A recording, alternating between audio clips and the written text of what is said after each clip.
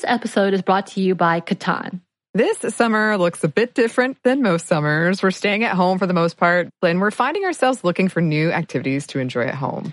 Catan is a board game for 3 to 4 players, ages 10 and up, although younger kids can play with adult guidance. It is a great way to keep families engaged and off screens, even if it's just for a little while. And those opportunities are hard to come by. And it's really easy to pick up. Get Catan at catanshop.com/mom. Listeners of our podcast get 10% off the original base game, Catan, by using the promo code MOM at checkout. Offer not good on other Catan titles or merchandise.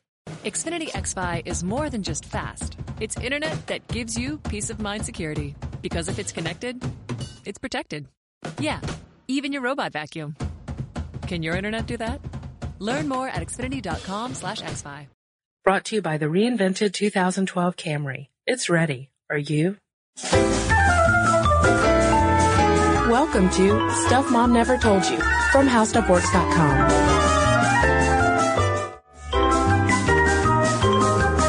Hello and welcome to the podcast. I'm Kristen. And I'm Molly.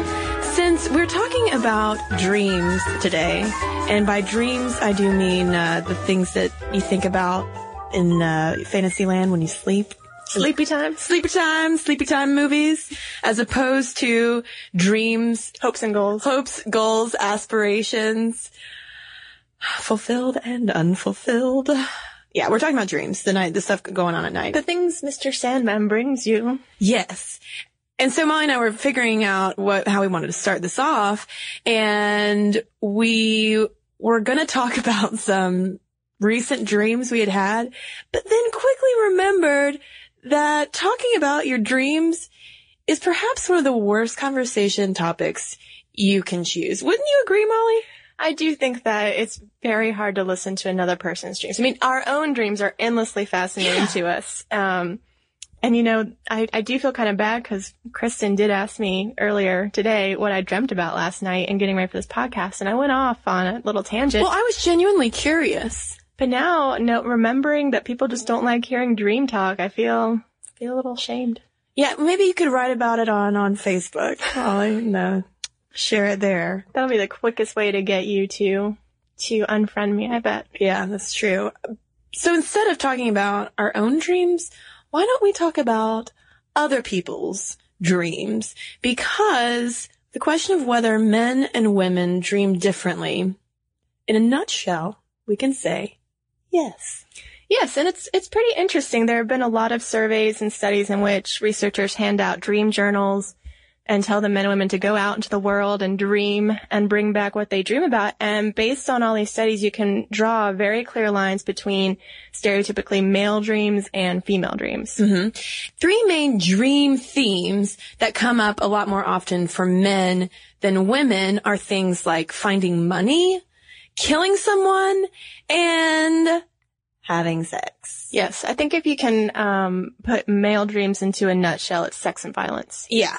Men, want to kill someone and then go have sex with someone that they don't know. Yeah.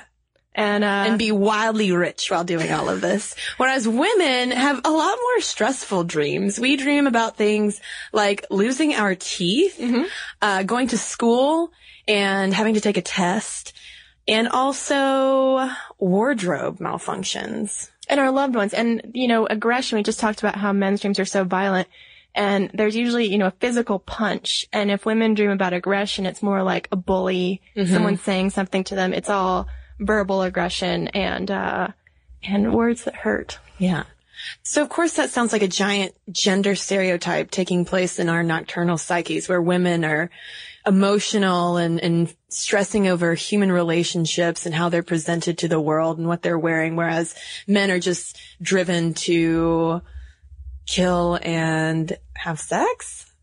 Well, that's when we've got to get into, Kristen, the question of why do we dream? And there are a few theories we can throw out. Some people think that we solve problems in our dreams. So if men and women are confronted on a daily basis with these types of problems, then that would make sense that that's what we go home and dream about. And another theory is that we practice for life in our dreams. So, maybe we work out these problems in our dreams. So the next day when we're confronted with them, we know how to deal. For example, if you always have that dream where you're studying for a test, maybe you do have something coming up in the workplace, for example, that's equivalent to that, and you work out the stress in your dream and you're ready for it in real life. Well, speaking of the workplace, that's one dream theme that might lend some credence to the idea that dreams reflect issues that are going on in your personal life. For instance, there was a study from the University of Ottawa that analyzed the dreams of 96 adults. So that's a pretty small study sample, but women showed a huge increase in dreaming about the workplace and issues related to the workplace and finances and things like that. And their idea was that since women have over the past 50 years really gotten out of the home and gotten more on par with men in terms of the working world and all of that, that they are naturally dreaming about those kind of issues even more. And there's also been a closing of the gender gap in terms of our sexy dreams, because there was a study on typical dreams in terms of those themes that pop up a lot across cultures and that are shared across genders, such as dreams about falling or going to school or being chased. And sex comes up a lot because both men and women do have sex dreams at some point. But back in the day, when they first started looking at this in the 1950s and 60s, men reported sex dreams far more often than women did. For instance, in 1958, that gap was 92.5% for men and only 36.2% for women. But then when they went back in 2003 and looked at the frequency of men versus women reporting sex dreams, it closed to 85% of men and 73% of women. But that might not necessarily mean that women are dreaming about sex more, but we might just be more comfortable saying to some researcher we don't know, yeah, I dreamed about having an intimate moment with a certain person. Or conversely, the men may feel less comfortable saying, I had all this anonymous sex in my dreams. Yeah. And maybe they're reporting it less. Now, the sex dreams still do have a divide in that men are more likely to dream about women they don't know, men or women that they don't know. And multiple partners at the same time. In their sex dreams, the men rarely have to make the first move. The women just sort of drape themselves on them. But women are more likely to see a current or former partner in their sex dream. About 20% of their sex dreams. And they're more likely to be romantic. In fact, some of the sex dreams that they have usually start with a really long walk where you hold hands, you make out. Women only get to like first or second base in their sex dreams, whereas men are just going all the way around the bases multiple times. So there are more patterns of seduction and foreplay in women's dreams compared to men who just have anonymous women approach them and they just get right down to business. They do. That's another gender divide. But I do think it's interesting to see that gender gap close in terms of reporting of sex dreams. Now, one other thing I found really interesting about dream breakdowns is that women have more nightmares than men. You know, we were talking about how men's dreams are sex and violence. And personally, if I had really violent dreams all the time, I would consider that a nightmare. But the men wake up very much unaffected by chasing people and killing them. But women, when they have these dreams, not necessarily violent dreams, but any dreams with negative emotion, it affects them far more often. In one study where they asked the women what their most memorable dream was, it tended to be a nightmare.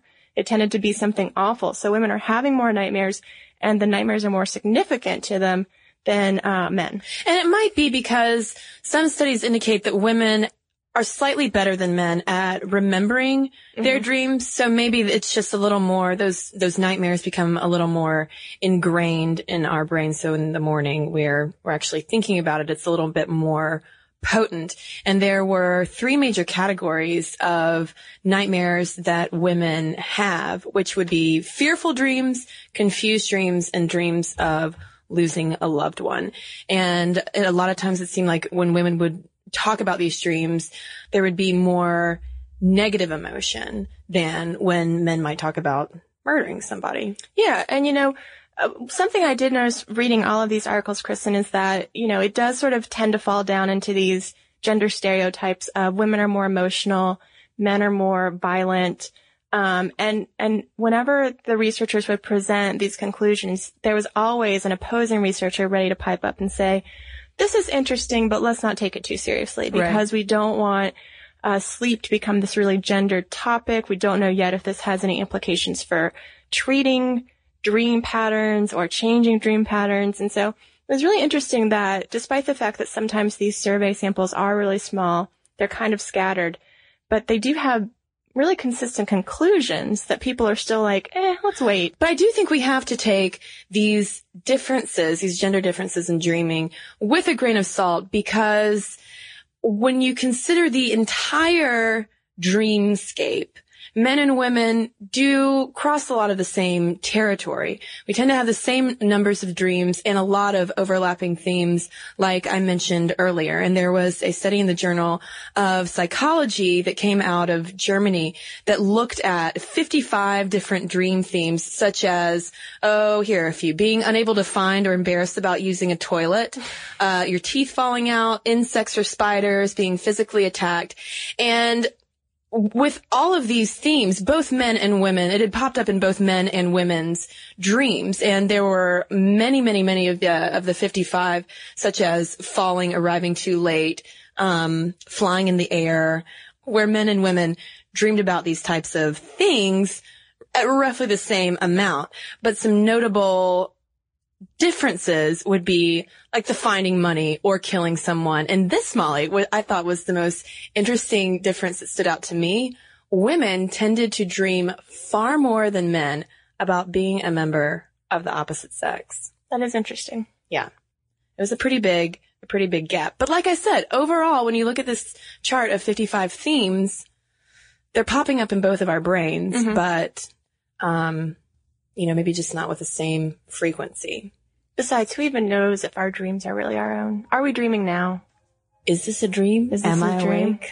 I don't know. So, like she said, you gotta take it with a grain of salt. It'll be interesting to see how this shakes out. In terms of 50 years, just thinking about how women are dreaming more about the workplace and more about sex. Maybe in 20, 30 years, we'll be having the violent killing people dreams. Well, if you have noticed any marked differences between what you dream about and what someone from the opposite sex dreams about, let us know. If you are a guy who constantly dreams about losing his teeth or having wardrobe malfunctions, really want to hear from you, or women who are constantly finding piles and piles of money. That would be fascinating, because you, my friends, are breaking gender norms in the dream world, which, if there is any real world significance to that, I have no idea, but it'd be nice to hear about. So email us at momstuff@howstuffworks.com. And I have an email here. It's from Jennifer, and it's about the Child Free podcast. She writes, I'm a 32-year-old teacher and have been married for 8 years. Neither of us ever wanted to become parents, an issue we discussed before getting married. The only sticking point for me from the podcast and subsequent listener mail has been the assumption that child-free couples decide not to have children because they would not be good parents. The fact is that my husband and I would be excellent parents. I care for my friends' children, and I enjoy doing it. I even was one of the few people who would agree to care for my friends' triplets, now 5 years old, when they were infants. My husband and I are loving, nurturing people and would provide a stable and fulfilling home for any child. I can't speak for others, but I know that me being child-free wasn't a decision at all. I never wanted children, so I just never made the decision to become a parent. I thank my lucky stars every day through birth control I am able to be married and still prevent pregnancy. I know this is a difficult issue to understand for people who are parents. I just don't want anyone thinking that child-free couples are child-free because they are mean, lazy, selfish, or in any other way ill-equipped to be parents. Well, I have an email here from Haley in response to our recent podcast on librarians. And Haley writes, when I was in high school, I worked at my local library as a page, and it was, without a doubt, the best job I ever had. While the librarians I worked with were inclined to wear holiday-themed vests, love it, and coordinating earrings, they were a super cool and subversive group of ladies. Guess you can't judge a book by its cover. They were, of course, incredibly well-read and introduced me to some pretty radical literature and ideas. Also, in reference to the sexual harassment in libraries, I believe it. The public library is a great open space for the community, but its warmth and amenities also attract a bit of a seedier element. I was never harassed myself, but saw my share of strange behavior and the leftovers of strange behavior. Let's just say some weird stuff goes on in library bathrooms. Oh God. That's gross. Well, again, if you want to send us an email, our address is momstuff@howstuffworks.com. You can also hit us up on Twitter and Facebook. We'd love to see you there. And finally, we would also really enjoy it if you would read the words that we write on our blog. It's Stuff Mom Never Told You at howstuffworks.com. For more on this and thousands of other topics, visit howstuffworks.com. To learn more about the podcast, click on the podcast icon in the upper right corner of our homepage. The How Stuff Works iPhone app has arrived. Download it today on iTunes. Brought to you by the reinvented 2012 Camry. It's ready. Are you? Paper Ghosts is a true crime podcast that investigates the search for the person responsible for the abductions of 4 missing girls in neighboring New England towns. For more than 50 years, each case has remained unsolved. Every day is like being lost in limbo. I pray every day that we find Lisa so we can go on. It wasn't until this past year that things took an unexpected turn. A breakthrough. Answers to decades-old questions and witnesses finally ready to talk. I know that that's the person that was there. I can describe what he's wearing. I can smell him a mile away. Jesus, Mary, and Josephine, I hope that's not a grave for many. Oh, you know what? I think it is. Listen to Paper Ghosts on the iHeartRadio app, Apple Podcasts, or wherever you get your podcasts. In this time of pandemic and revolution, do you find yourself frustrated at high levels of corruption and inequality, at our inability to get basic things done, at the persistence of systemic racism? You're not alone. I'm Baratunde Thurston, author, activist, and comedian. Our democratic experiment is at a tipping point, but which way we tip is up to us. Listen to How to Citizen with Baratunde on the iHeartRadio app, Apple Podcasts, or wherever you listen to podcasts.